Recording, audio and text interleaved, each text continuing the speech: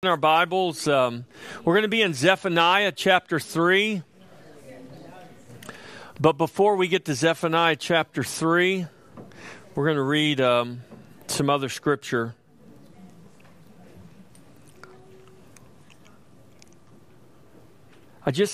Before I even get to the first scripture we're going to read is from Luke chapter 3, verse 7 through 18. But before we get there, so you might find that, I want to just read to you and re-emphasize something. Caleb mentioned this. It's such an amazing scripture from Isaiah. You know, we read over these and so often we miss because we read through, and God wrote the Bible. God inspired the writing of the scripture very purposefully. And so I want us to read very purposefully Isaiah chapter 9. It's going to go with what we're going to talk about today. We're going to talk about a heart of rejoicing. Isaiah chapter 9, starting in verse 6, "For unto us a child is born, unto us a son is given, and the government will be upon his shoulder, and his name will be called Wonderful, Counselor, Mighty God, Everlasting Father, Prince of Peace." Now look at verse 7. "Of the increase of his government and peace, there will be no end." Of the increase, not just of his government and peace, but of the increase of his government and peace, there will be no end.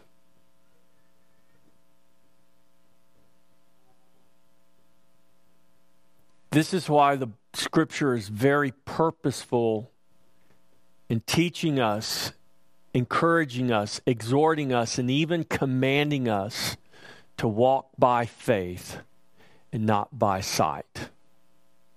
Because by sight, by our natural eyes, it doesn't always look like his government and his peace is increasing. But the scripture is very clear that the birth of Jesus marked a point in our history. Our calendars even reflect that. And the world pushes against that. But the reality is, if you ever paid attention in history, BC counted down to a point and AD begins to count up from a point. We count down to the birth of Christ. From the birth of Christ, we count up and we don't stop. Because of the increase of his government and peace, there shall be no end. This is what we talked about last week when we talked about having eyes to see. That God shows up and God works in ways that we don't always expect. He does things in ways that we wouldn't do. He came as a baby, yet he was called the King. We're going to look at scripture today that describes the coming of Jesus, not the second coming of Jesus, but the first coming of Jesus. We don't have to worry about the second coming of Jesus because he came. We know he's coming again. And in the meantime, here's the promise: that his government and peace will increase without end. So let's turn in our Bibles over to Luke chapter 3. Luke chapter 3, we're going to read Luke chapter 3, starting in verse 7. And this is Luke's account about John the Baptist. John the Baptist was the forerunner of Jesus. He was 6 months older than Jesus, yet he spoke of Jesus and said, "He was before I was." He wasn't talking about chronology or birth. Even though John was born before Jesus was born, John said, "He was before me." meaning he is the Lord. He is the eternal one. He is the child, the king, the counselor, the almighty God that Isaiah prophesied of. And it says in verse 7, Luke chapter 3, then he said to the multitudes that came out to be baptized by him, brood of vipers, who warned you to flee from the wrath to come? Therefore bear fruits worthy of repentance, and do not begin to say to yourselves, we have Abraham as our father. For I say to you that God is able to raise up children to Abraham from these stones. And even now the axe is laid at the root of the tree. Therefore every tree which does not bear good fruit is cut down and thrown into the fire. So the people asked him, saying, what shall we do then? And he answered and said to them, he who has 2 tunics, let him give to him who has none. And he who has food, let him do likewise. The tax collectors also came to be baptized, and said to him, teacher, what shall we do? And he said to them, collect no more than what is appointed for you. Likewise to the soldiers asked him, saying, what shall we do? And he said to them, do not intimidate anyone or accuse falsely, and be content with your wages. Don't intimidate, don't falsely accuse, and be content with your wages. Now, as the people were in expectation, and all reasoned in their hearts about John, whether he was the Christ or not, John answered, saying to all, I indeed baptize you with water, but one mightier than I is coming, whose sandal strap I am not worthy to loose. He will baptize you with the Holy Spirit and with fire. His winnowing fan is in his hand, and he will thoroughly clean out his threshing floor and gather the wheat into his barn, but the chaff he will burn with unquenchable fire. And with many other exhortations he preached to the people. Who was John talking about? He was talking about the Messiah. He was talking about the Christ who was prophesied to come.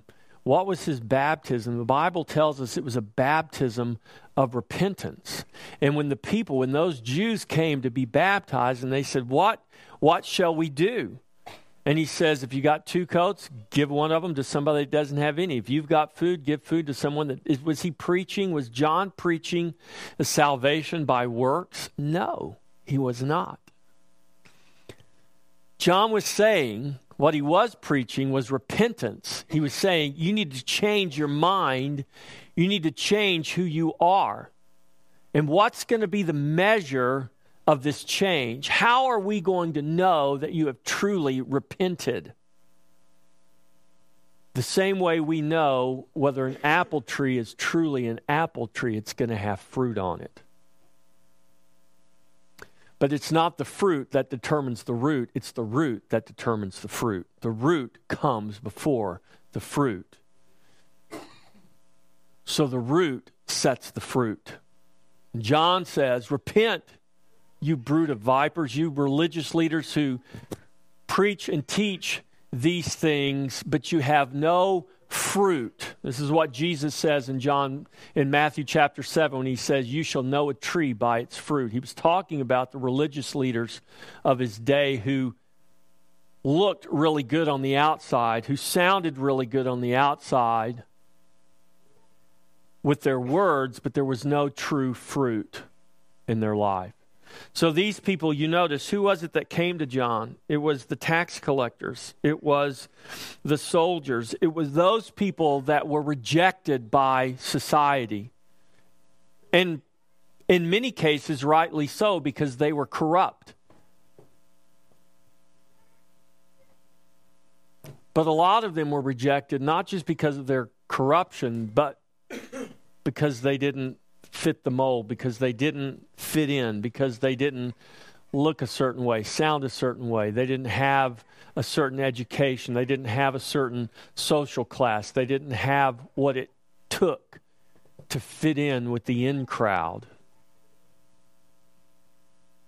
and burden upon burden was laid upon them to the point to where they lost hope.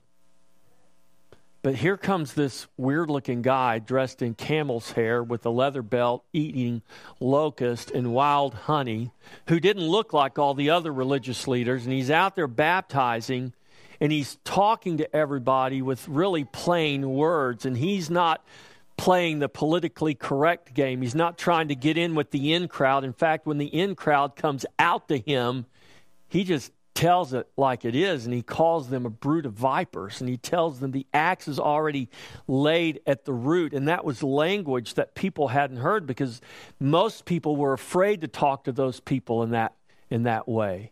But John wasn't afraid. And why wasn't John afraid? John wasn't afraid because he knew who he was. But more importantly than John knowing who he was, John knew who he represented. John knew why he was there. And he said, I'm not the Messiah. I'm just a voice crying in the wilderness. I baptize you with water unto repentance, but there is one coming after me who is mightier than me, whose sandal strap I'm not even worthy to tie, and he's going to baptize you in the Holy Spirit and in fire. That's the one you need to look to. That's who I speak of. And that's why John wasn't afraid of the people of his day. He wasn't afraid of those in power, those who ultimately had the power to literally take his head off. And that's exactly what happened to John. John became so popular in his ministry, built such a following that they beheaded him. John and Jesus did things exactly opposite of what we want to do things today. Because John and Jesus didn't fear the people. They didn't fear the establishment. They didn't fear anyone or anything except God. And it wasn't an unhealthy fear of God. It was a very healthy fear.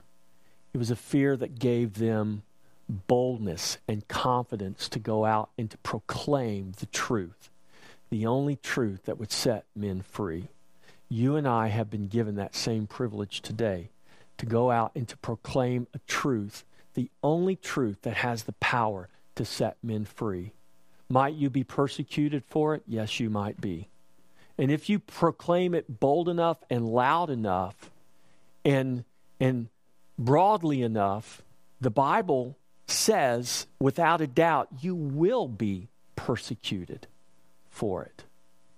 Because the world we live in does not want the truth. They don't like the truth because the truth challenges them. But Jesus said in John 18 verse 36, he said, "For this cause came I into the world, to bear witness to the truth."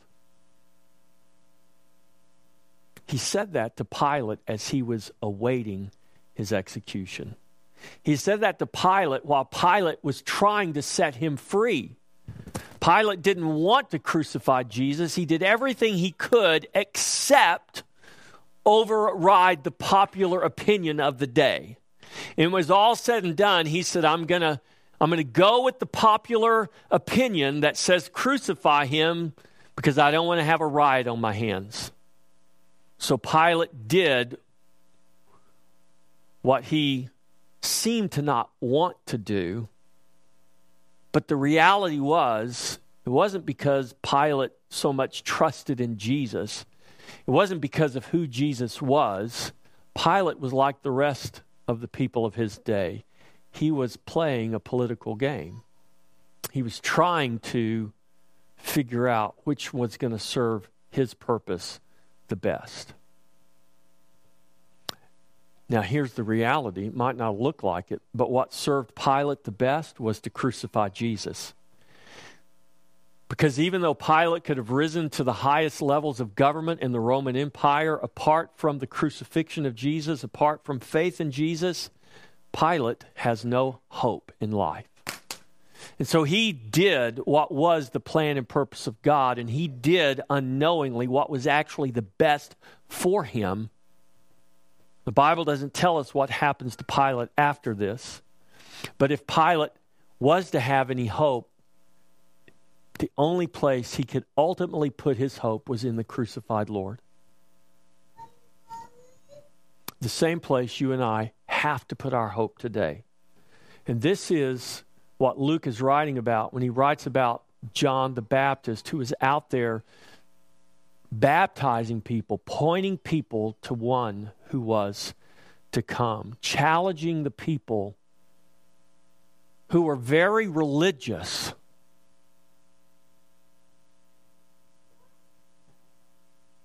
But religion in and of itself won't get you anything. Now let me read another scripture to you. Let's go to Philippians chapter 4. So we have Luke's account of John the Baptist before the coming of Jesus. I mean, literally days or weeks before John utters these words, "Behold the Lamb of God who takes away the sin of the world." Now, when we go to Philippians chapter 4, we read the words of the Apostle Paul. And we read the words of the Apostle Paul written now decades after the life, the death, and the resurrection of Jesus. And he writes to a church in a town called Philippi. The Philippians, not to be confused with the Filipinos. This is an island in the Pacific. This is a town in Asia. And Paul pins these very well-known words. Philippians chapter 4, verse 4. Rejoice in the Lord always. Again, I will say rejoice! Exclamation point. End of sentence. Don't add anything to that. Don't take away anything from that. Just do what it says, okay? Let your gentleness be known to all men. The Lord is at hand. Be anxious for nothing, but in everything. Did you hear me? In everything. By prayer and supplication with thanksgiving. With thanksgiving. Let your request be made known to God. And the peace of God, which surpasses all understanding, will guard your hearts and minds through Christ Jesus. Do you know what the Philippians were anxious about? I mean, besides the fact that they were being persecuted, and we don't really comprehend what it would have been like to be a Christian in that day. They weren't the most popular group of people around. They suffered great hardship in many ways. But Paul is talking about not being anxious, not being fearful, about having peace in a way greater than just our everyday worries, our everyday stress. He's talking about our peace with God. So if we were, and we don't have time to do this, but if we were to read Philippians in its context, we'd see that this church is dealing with the same thing many of Paul's churches were dealing with. That Paul would come in and preach the gospel. He would tell them, you're not justified by the works of the flesh. You're not just justified by the works of the law, but you're justified by faith in Jesus Christ. And then Paul would leave, and then a group of what the Bible calls, what Paul called Judaizers would come in, and they say, look, having faith in Jesus is fine, but you also need to keep the law. Hey, you Gentiles, if you want to really be saved, you need to get circumcised. They're like, but we've been baptized. Yeah, but that doesn't really count. You got to be circumcised because Moses commanded you to be circumcised. You got to have faith in Jesus, but you also have to keep the law. And they were conflicted. And people were questioning their salvation. Their salvation, their very salvation was being questioned by these law keepers. by these lawyers, by these legalists that would come in after Paul would leave. Paul's writing this letter and he said, look, don't be anxious. Don't be fearful. Rejoice. We're going to look at why he says that. We're going to look at why John said what he said when he was baptizing. Paul said, rejoice. And he says this. He said, look, lift up your prayer requests, lift up your supplications to God with thanksgiving in everything. Don't be anxious for anything, but in everything by prayer and supplication with thanksgiving. Let your requests be made known to God in the peace of God. How can we have the peace of God? You cannot have the peace of God until you are at peace with God. You can ask for the peace of God all day long, but if you don't know that you are at peace with God, you're never going to have any peace. If you're questioning your salvation, if you're questioning whether you've got to do this and do that and add this and add that to your faith in Jesus Christ in order to be saved, you're never going to have any peace. What's the point of having a good night's sleep? What's the point of having a nice cushy bank account? What's the point of having all your needs met according to his riches and glory in Christ Jesus, physically, materially, if you don't know that God is no longer at war with you?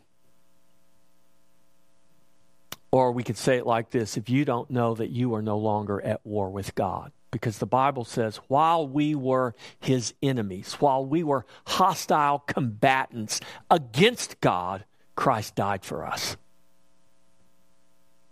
We didn't make peace with God. God made peace with us. We were actively, hostily opposing God, and God made peace with us. How did he do that? Ephesians 2 says he did it through Jesus Christ. And Jesus Christ himself became our peace. God didn't just send us a peace treaty. He didn't just email us a peace treaty and said, do you agree with this? If so, click OK. No, God sent his Son, and his Son himself became our peace. How do we know we have peace with God? Because Jesus came. What are we celebrating? Christmas. Listen, as you can tell, we're not anti-Christmas tree.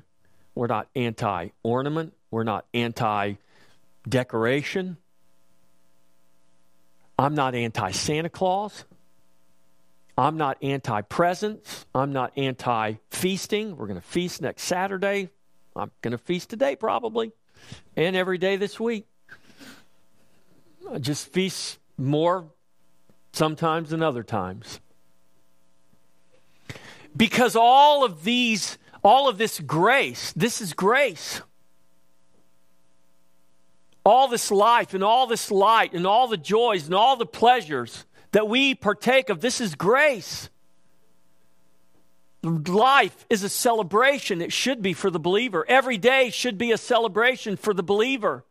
Because every day we partake of his grace. The wicked partake of his grace every day, but they don't know it. They don't acknowledge it. But you are to know it. You, Christian, are to acknowledge it. You are to understand and know every day that you partake of his grace. And what is the measure of that grace? There is no measure to it.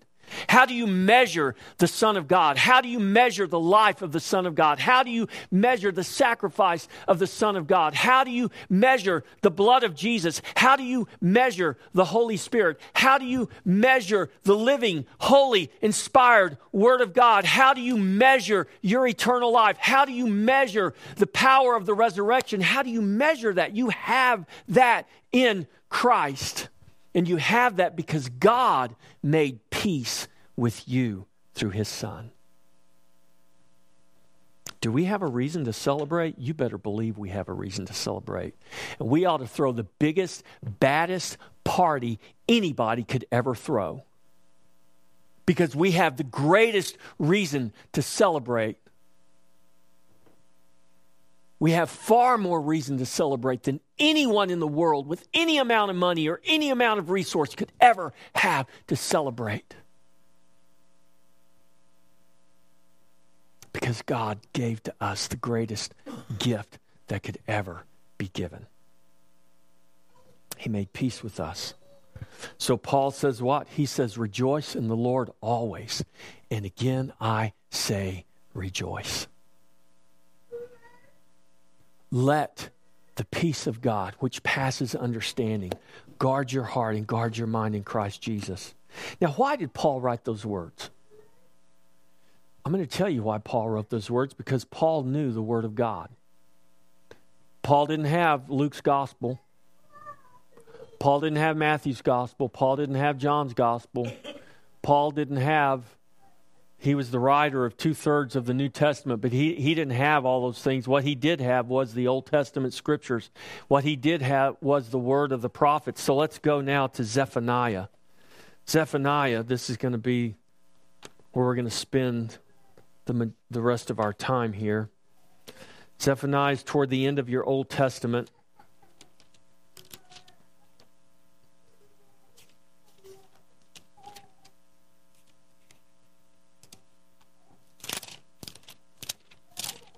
It's one of those little books, one of those small prophets. It's right after the book of Habakkuk, and it's just before the book of Haggai. Zephaniah. Zephaniah prophesied during the time of Josiah. Josiah was the last righteous king of Israel.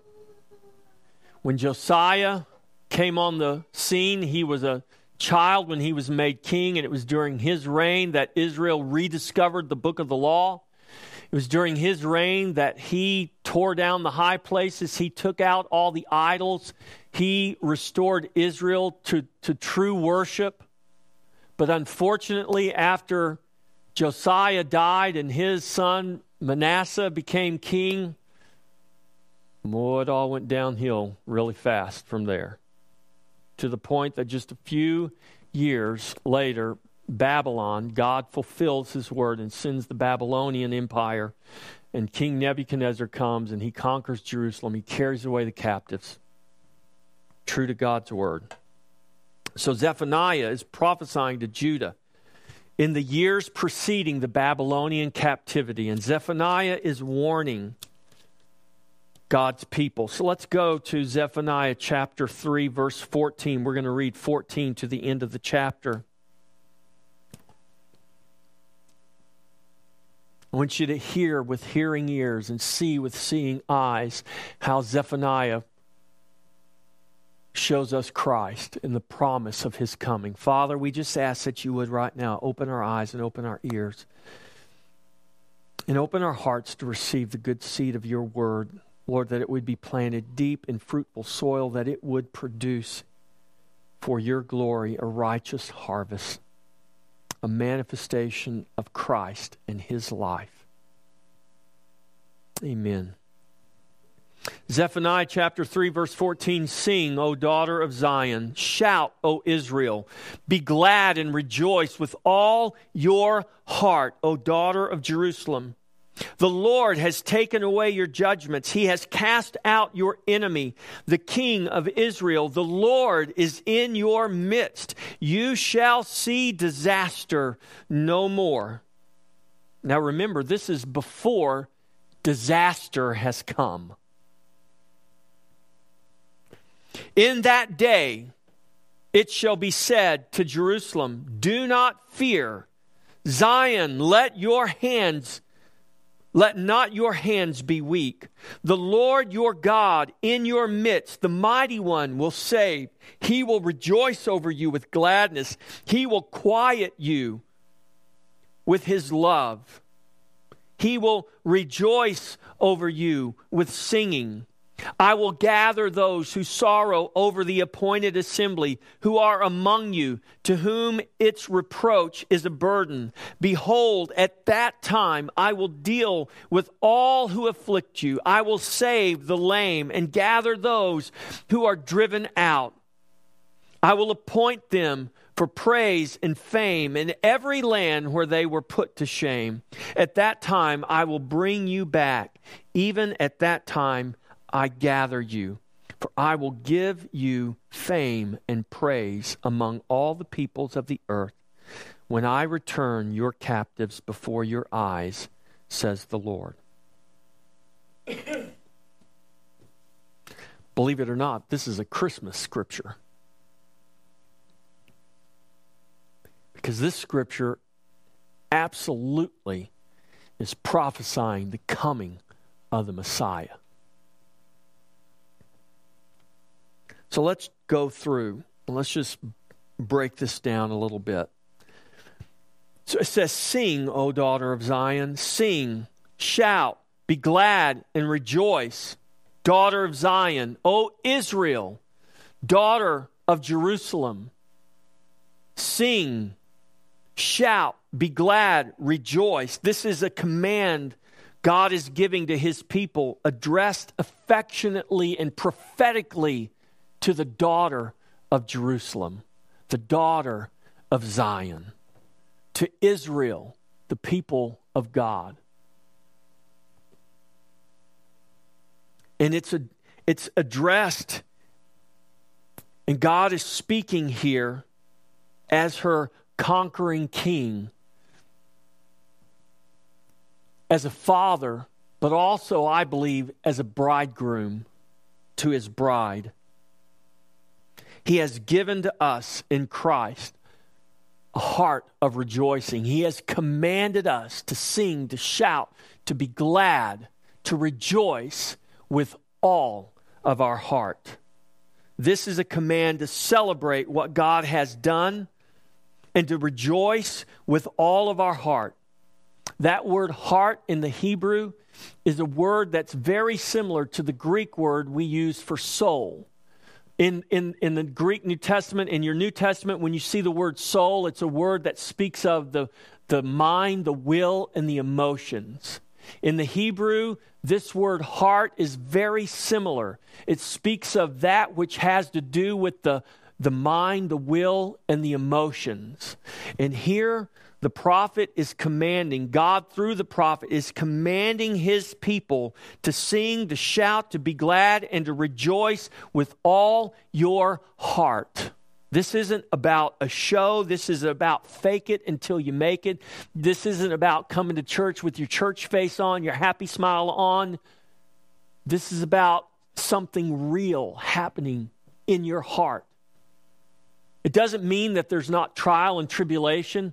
Listen, being able to rejoice in the Lord with all of your heart is not dependent on whether you have trial and tribulation in your life. You might be in the midst of great trial and tribulation, but the command to rejoice is not conditional. It doesn't say rejoice if you don't have anything bad going on. It doesn't say rejoice if everything's okay and you feel like rejoicing. It says rejoice in the Lord always. And again, I say rejoice. It says sing, shout, be glad with all your heart.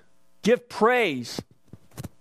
Sing, rejoice with all your heart, with your mind, with your will. Yes, with all your emotion. That's what this is saying. Now remember, Zephaniah is prophesying judgment. But he's also prophesying salvation. Here's something you need to understand, church. Salvation does not come without judgment. Salvation did not come apart from judgment. It never does. Salvation can only come with judgment. Sing, shout, be glad, rejoice with all your heart, with all your mind, with all your will, with all your emotions. With true, heartfelt rejoicing.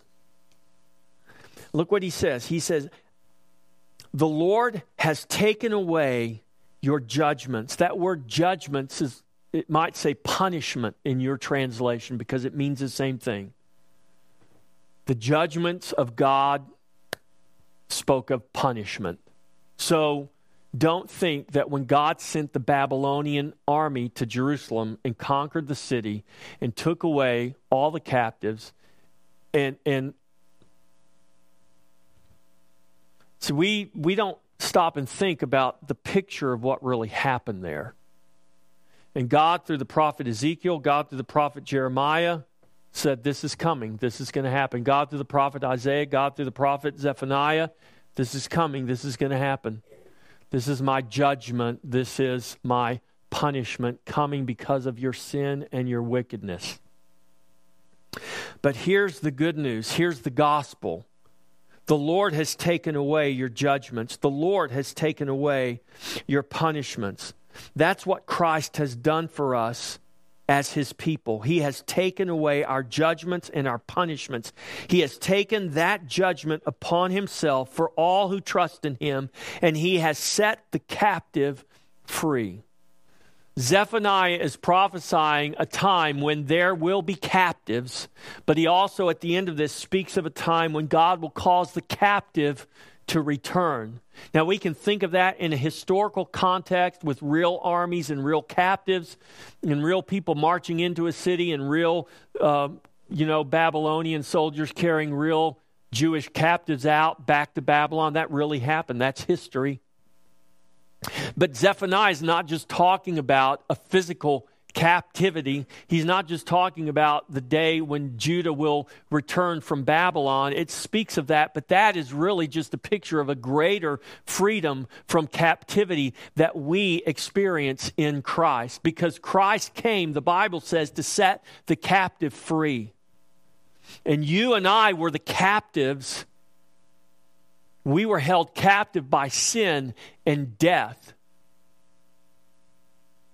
And we can be free under a government. We can be free in a society, and we can think we are free all day long, and I can do what I want. I can go where I want. I can say what I want. You hear this with kids. Man, I can't wait till I get out of this house and I'm old enough and I can go where I want and do what I want, and I don't have to answer to anybody.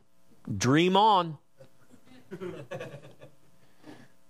Because we all, it doesn't matter how young or how old or where we fall on the social ladder, we all will answer to someone.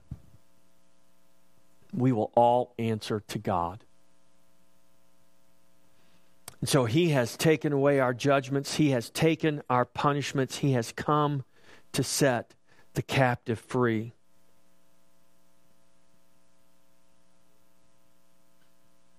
He who knew no sin became sin for us that we might become the righteousness of God in Him. 2 Corinthians 5:21. In Ephesians 2, He Himself is our peace. Why will I not? What happened to my judgment? What happened to my punishment? He took it. Because of Christ, I am no longer the enemy of God.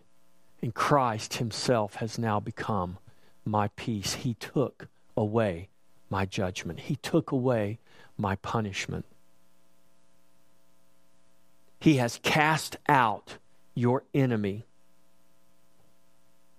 That old serpent, the devil, has been defeated and cast out. Just as importantly, that old man whose nature was sin and death has been crucified and cast out and put away in Christ. This is why Paul writes in his letter to the Romans, reckon yourself indeed dead to sin. If you have been baptized into Christ, you've been baptized into His death, and sin no longer has power over you. How does that happen? That happens by grace through faith in Jesus Christ.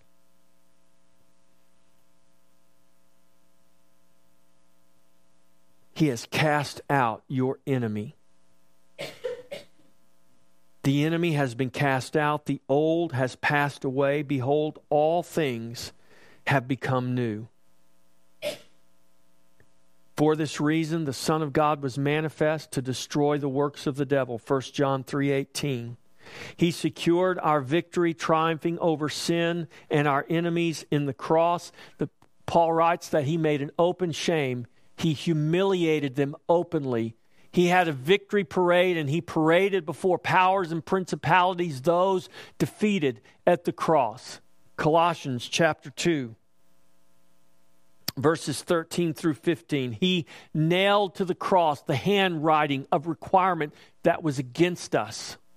He took away our judgment. He took away our punishment. He has cast out our enemy. In John 12:31, Jesus said, now, before he went to the cross, I mean literally hours before he went to the cross, I mean literally the night that he had the Last Supper with his disciples, when he is getting ready to go to the cross, as he is getting ready to have that last meal, Jesus says, now is the judgment of this world. Now the ruler of this world will be cast out.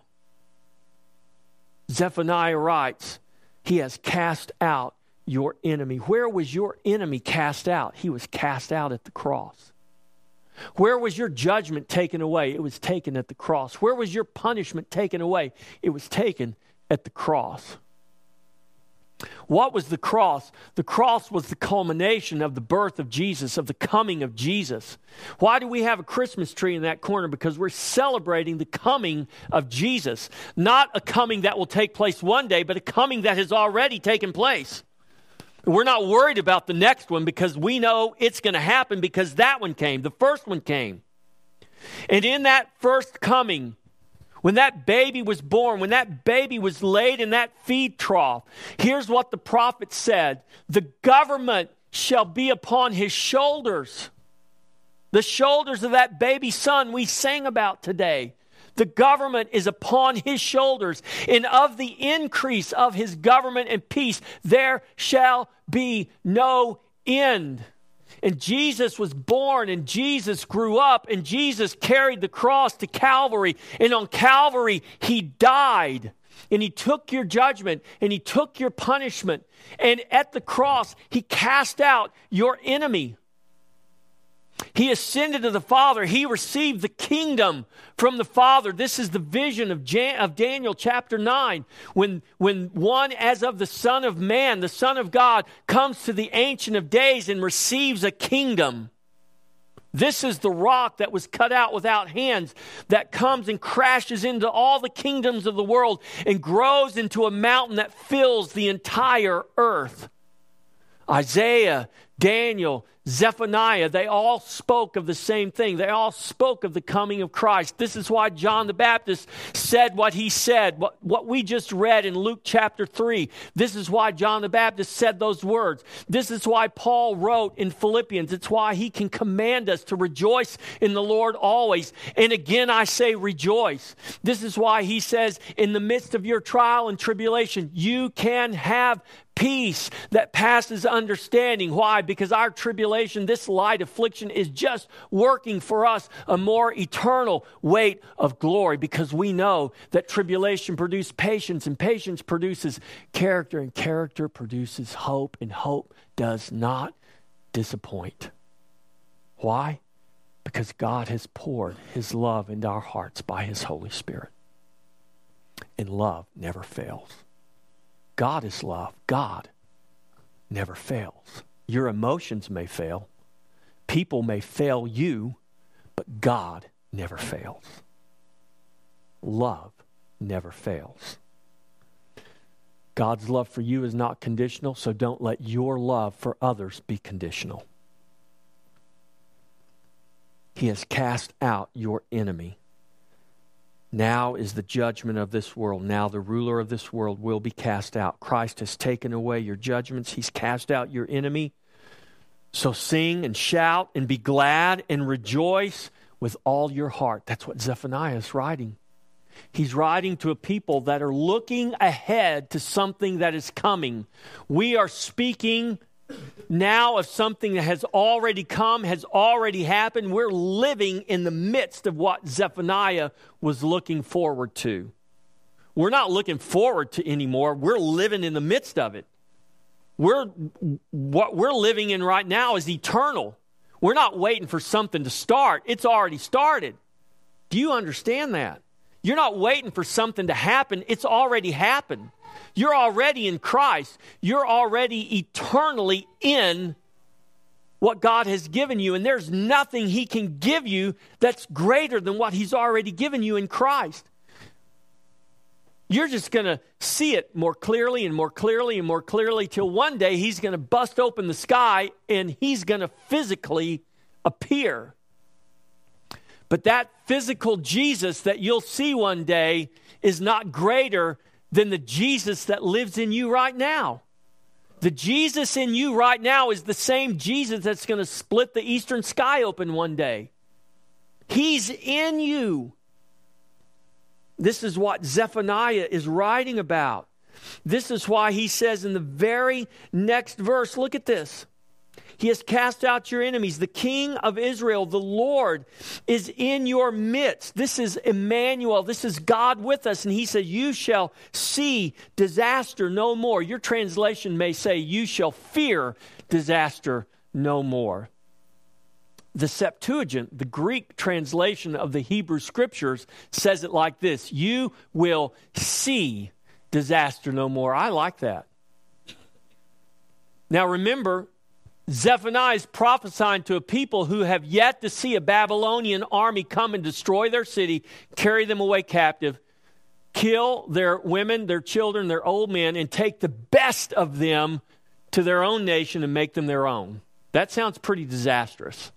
If I said to you that a nation was going to invade our nation and was going to kill many of us and carry the best of the best away to their nation and make them their own and train them, would that sound disastrous to you? To think that your children were going to be carried away by some foreign power and indoctrinated in some foreign idolatrous faith? I mean, I don't know about you, but that sounds pretty disastrous to me. I don't like that. Guess what? Israel didn't like that either. That's why they stoned Jeremiah. That's why they put him in prison, and they stoned the prophets who wrote these things. And they called them false because they said God wouldn't do that. But they wouldn't repent of their sinfulness. They wouldn't repent of their idolatry. And this is what Zephaniah is saying. Look, you shall see disaster no more. How could that possibly be? This is why the Bible says we walk by faith and not by sight. Walking by faith is not denying the reality of your situation. Walking by faith is not floating down a river in Egypt called the Nile, okay?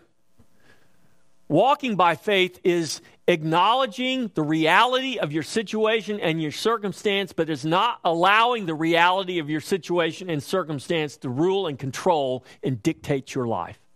Because the only one that's ruling and controlling and dictating your life is the Lord of Lords and the King of Kings. So do what you want, Babylonians. The Lord is still king. Do what you want, President, Congress. Do what you want, City Council. Do what you want, State of Texas. Do what you want. Fill in the blank. The Lord is still Lord. He is still King of Kings and Lord of Lords. He is still sovereign and ruling and reigning over all. You shall see disaster no more. Walk by faith in what God has done, what God is doing, and what God will do eternally. Do not walk by sight. Walk by faith, seeing God working all things together for good in Christ. This is the promise of Romans 8:28. You can look at the potential disaster, or you can look at the promise of God. You can look at a situation and say, man, I just don't see how this is going to turn out good for me. Or you can look at the promise of God's word and say, I don't have to see how it's going to turn out good for me because I trust in what the Scripture says. God works all things together for good to those who love Him and are the called according to His purpose. What you need to be asking is not, God, how are you going to work this out? You need to be asking, God, what's the condition of my heart? Where's my love? Is my love more in the thing and the person, or is my love more in you? Who am I really in love with? And the person that you should be most in love with is God. Who are you really trusting in? Well, the person you should be trusting most in is God.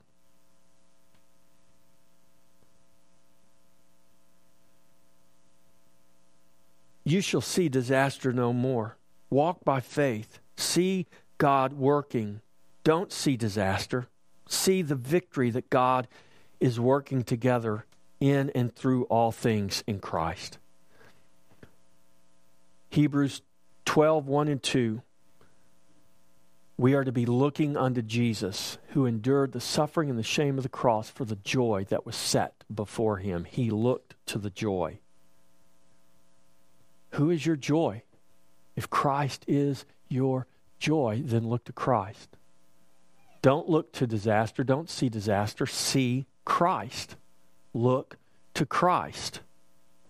This is how the prophet can say this. You shall see disaster no more. In that day it shall be said to Jerusalem, do not fear. Zion, let not your hands be weak. Turn over to Isaiah. Just back a few pages, Isaiah chapter 35. Here's Isaiah prophesying the very same things. Isaiah chapter 35, verse 3, strengthen the weak hands and make firm the feeble knees. Say to those who are fearful-hearted, be strong, do not fear. Behold, your God will come with vengeance. With the recompense of God, He will come and save you.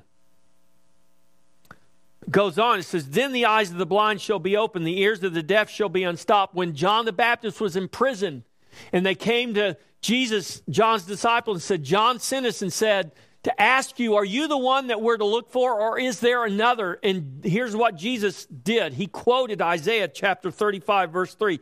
Tell John, the eyes of the blind shall be opened, the ears of the deaf hear, the lame is walking, the tongue of the dumb is singing.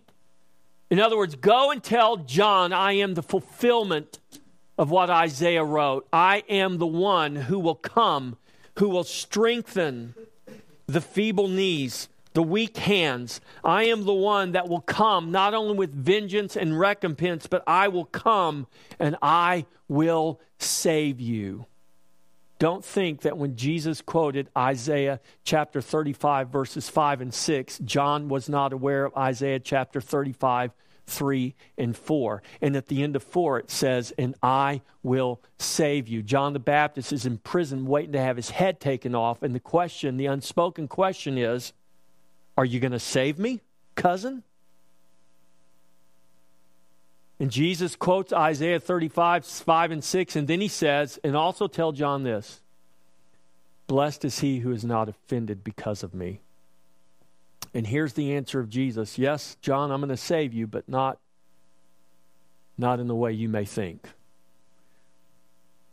Herod may get your head, but I've got your soul. Now here's the question, Christian. Would you rather keep your head? Or would you rather have God keep your soul? In case you're wondering, the correct answer is you want God to keep your soul. Okay? I know the prospect of having your head taken off doesn't sound real pleasant, but this is exactly where John was in prison. John knew the prophecies of Isaiah. He knew the prophecies of Zephaniah. He knew Zephaniah said he will cast out your enemy. God wasn't too late for John the Baptist. God cast out the enemy of John the Baptist. It didn't matter that John lost his head. This is why Jesus said, don't fear those who have power to kill your body. Fear him who has power to cast your soul into hell. You lose your head, big deal. God's got your soul. You go through life trying to keep your head, trying to keep your life, trying to gain all this and keep hold of all of this. You're the person Jesus said, what does it profit a man if he gains the whole world but loses his very soul? It's not worth it. Because God has already cast out your enemy. You will see disaster no more. In that day, in that day, look what it says, in that day. When the Bible says in that day, you need to ask yourself, what day is that? It's that day. What day? In the day of our salvation, in the day in which it is said, this is the day the Lord has made, let us rejoice and be glad in it. That's Psalm 118, verses 12, 22 through 29. If you read that, it's Psalm 118 that David writes, this is the day the Lord has made, let us rejoice and be glad in it. And then it goes on and it says, this is the stone rejected by the builders, the stumbling block. What was the day that the Lord has made? The day of our salvation. What day was that? That was the day that Christ came. That was the day when Christ lived, when Christ was crucified. And through his death on the cross, he made an open show of his enemies. He humiliated them. He cast them out. But he also saved you. And he made it possible for you to say, I will see disaster no more. Because the day of my salvation has come. In that day it shall be said to Jerusalem. Who is Jerusalem? Read Revelation chapter 21. And behold, I saw holy Jerusalem descending out of heaven, adorned like a bride. The angel said to John, come and I will show you the wife of the Lamb, the bride of the Lamb. And he said, I saw holy Jerusalem descending out of heaven, adorned as a bride. Who is holy Jerusalem? You are holy Jerusalem. Paul says you're living stones being built up into a holy habitation. You are the dwelling place of God. You are the place. You are the church, the assembly of called out ones. You are the people that God has chosen his name to dwell forever. Jerusalem was a city on earth that God chose his name to dwell, but Jerusalem on earth was only a type and a shadow of the eternal Jerusalem. Listen, in 70 AD, God tore down that temple. He destroyed that city, and he has not allowed it to be rebuilt again because he's already rebuilt the temple. John says this, the third temple is the resurrected body of Jesus. It's right there in the Bible. I don't understand why people don't have eyes to see that. And if Jesus is the resurrected temple, what does that say about you? Exactly what Paul and Peter said. You are the temple of the Holy Spirit. Paul said that. You think he was just being cute? No, he was being serious. You are the temple of the Holy Spirit. He said that before the temple was torn down. But do you know those guys all knew the temple was going to be torn down? You know how they knew? Because Matthew 24, Jesus said, not one stone will remain standing upon another. This temple will be torn down, but I will rebuild it in 3 days. Guess what all the religious people did? You're crazy. He's a lunatic. Took over 40 years to build this temple. You're going to rebuild it in 3 days? The Bible says, but they did not understand that he spoke of his resurrection. He spoke spiritually. Who are you, church? You're the temple of the Holy Spirit. Who are you, Jerusalem? You're the bride of the Lamb. What does this say? It says that we are to sing, to shout, to rejoice with all of our heart, that we are not to fear. Zion, don't let your hands be weak. The Lord, your God, is in your midst. He is Emmanuel. He is God with you. He is the mighty one. He will save you. He will rejoice over you with gladness. He will quiet you with his love, or he will rest you with his love. That's an interesting word there. It means to plow. It also means to be deaf.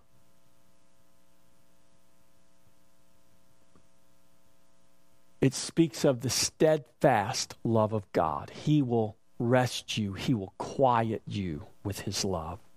He's like a plowman who sets his plow and he goes. And he doesn't, you ever try planting in a field where the plowman is all over the place? Not very good. Farmer wants you to plow straight rows. God set his plow in your heart, and he is plowing a straight and a steadfast row, and he doesn't veer to the right, and he doesn't veer to the left. And he will rest you. He will quiet you in his love that will not fail.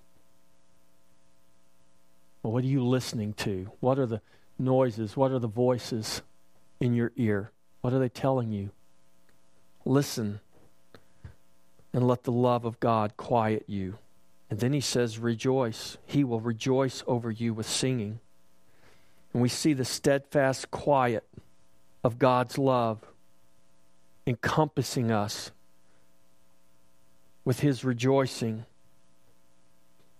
with gladness, and with singing. God says he will rejoice over you like a bridegroom over his bride. He will sing over you like a bridegroom over his bride. He is the mighty one who will save you. Don't fear, daughter of Jerusalem. He says, I will gather those who sorrow over the appointed assembly. Before the reforms came, they had turned the temple, they turned all the worship of God to the worship of idols, and those who were the true worshipers of God had no place to go and assemble and worship. Because the temple was filled with pagan idols and pagan altars. And they couldn't go into the temple and offer true worship to God because the temple had become a reproach. And this is the condition. This speaks to the heart of God's people who have a desire to worship him, but worship of God had become a reproach. And so God promises to gather those who cannot gather in the appointed assembly. These are those who desire to gather as God's people in his appointed assembly, but have been displaced by those who have reproached that appointed assembly and turned it into an assembly of idolaters and false worship. Do you realize that's happening in many churches today? You realize that has been happening, that has been the case throughout history. There has always been those who will worship God in spirit and in truth. There have always been those who worship idolatrous false gods. And they call it true, but it's not. This is not anything new. Don't read the news and look at everything and think this is something new. This is not new. This is the way it's always been. We read about it in the New Testament. We're reading about it in the Old Testament. Same problem we're having today, they had in Zephaniah's time. It's why God judged them. And if you don't think God is not judging our nation right now, you better think again. Judgment's not coming, it's here. It's been here. If you don't think the death of 50 million babies, I'm not worried about those babies. I'm concerned about those who put their stamp of approval on the death of those babies. And we as a nation are suffering in more ways than you can imagine. Not just for that sin, but for many, many other. Injustice, wickedness, unjust scales, people in high places who use their positions of power. None of that goes unseen by God, and it will not go unjudged. But for those who belong to Christ, for those who are God's people, God makes this promise: I will gather those who sorrow over the appointed assembly, over those who see the reproach that's been made out of worship of the true and living God.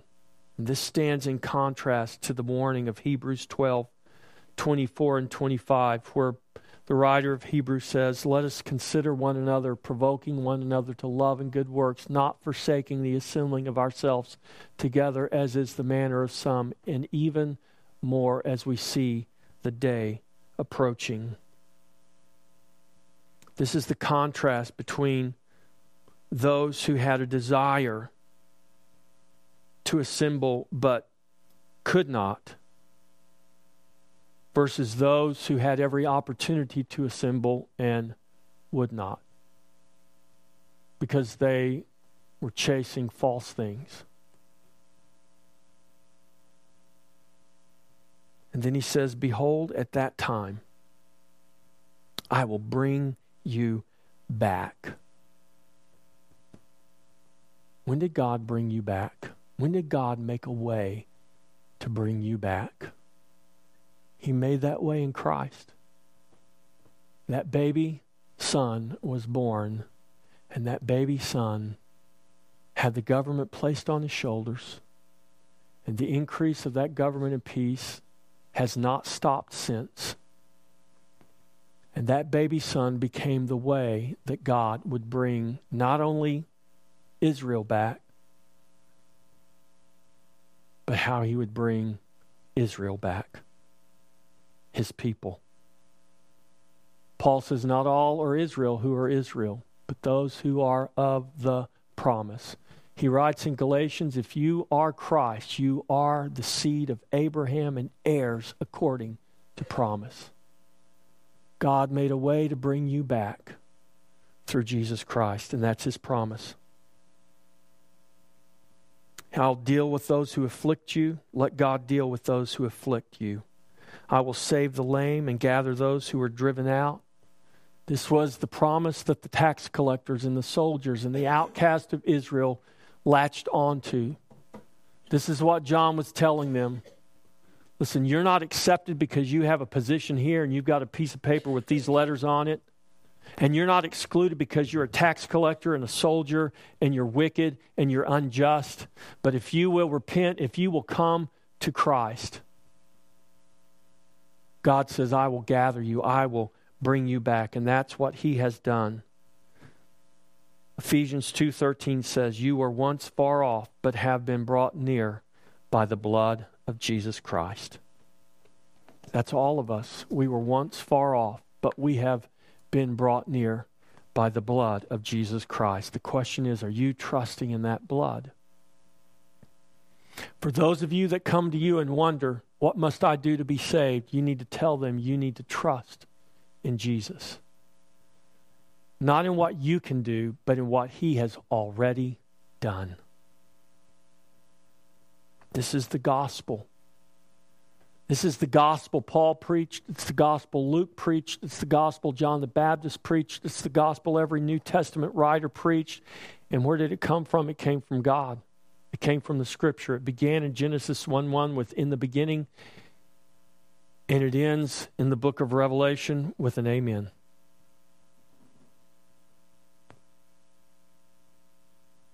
This is the gospel. This is our hope. Let's stand.